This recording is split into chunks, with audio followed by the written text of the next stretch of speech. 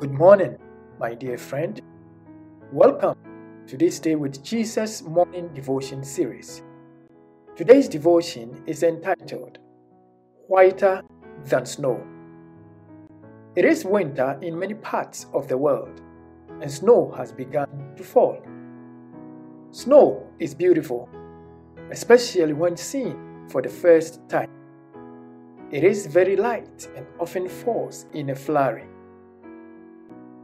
There are many interesting things about snow, one of which is when sunlight reflects tiny crystal sparkling during the day or by moonlight at night.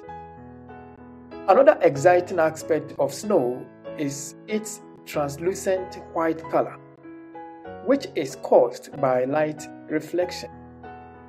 Snow appears purely white, exposing all other colors without nuances. This explains why it is easily contaminated by dust. Snow is mentioned multiple times in the Bible.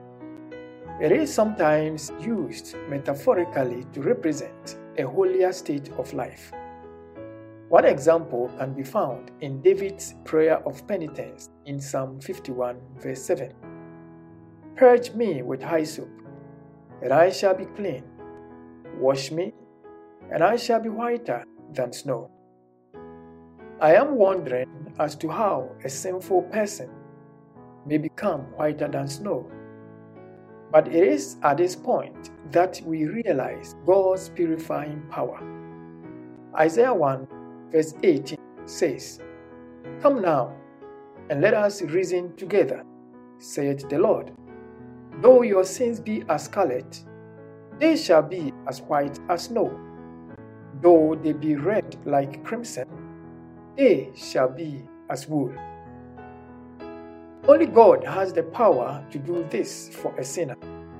He rehabilitates every sinner who comes to Him through the blood of Jesus.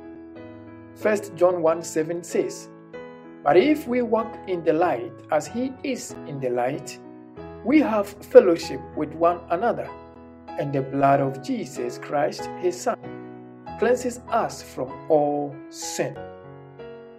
As the light turns snow into white, so Christ shines through those washed by His blood.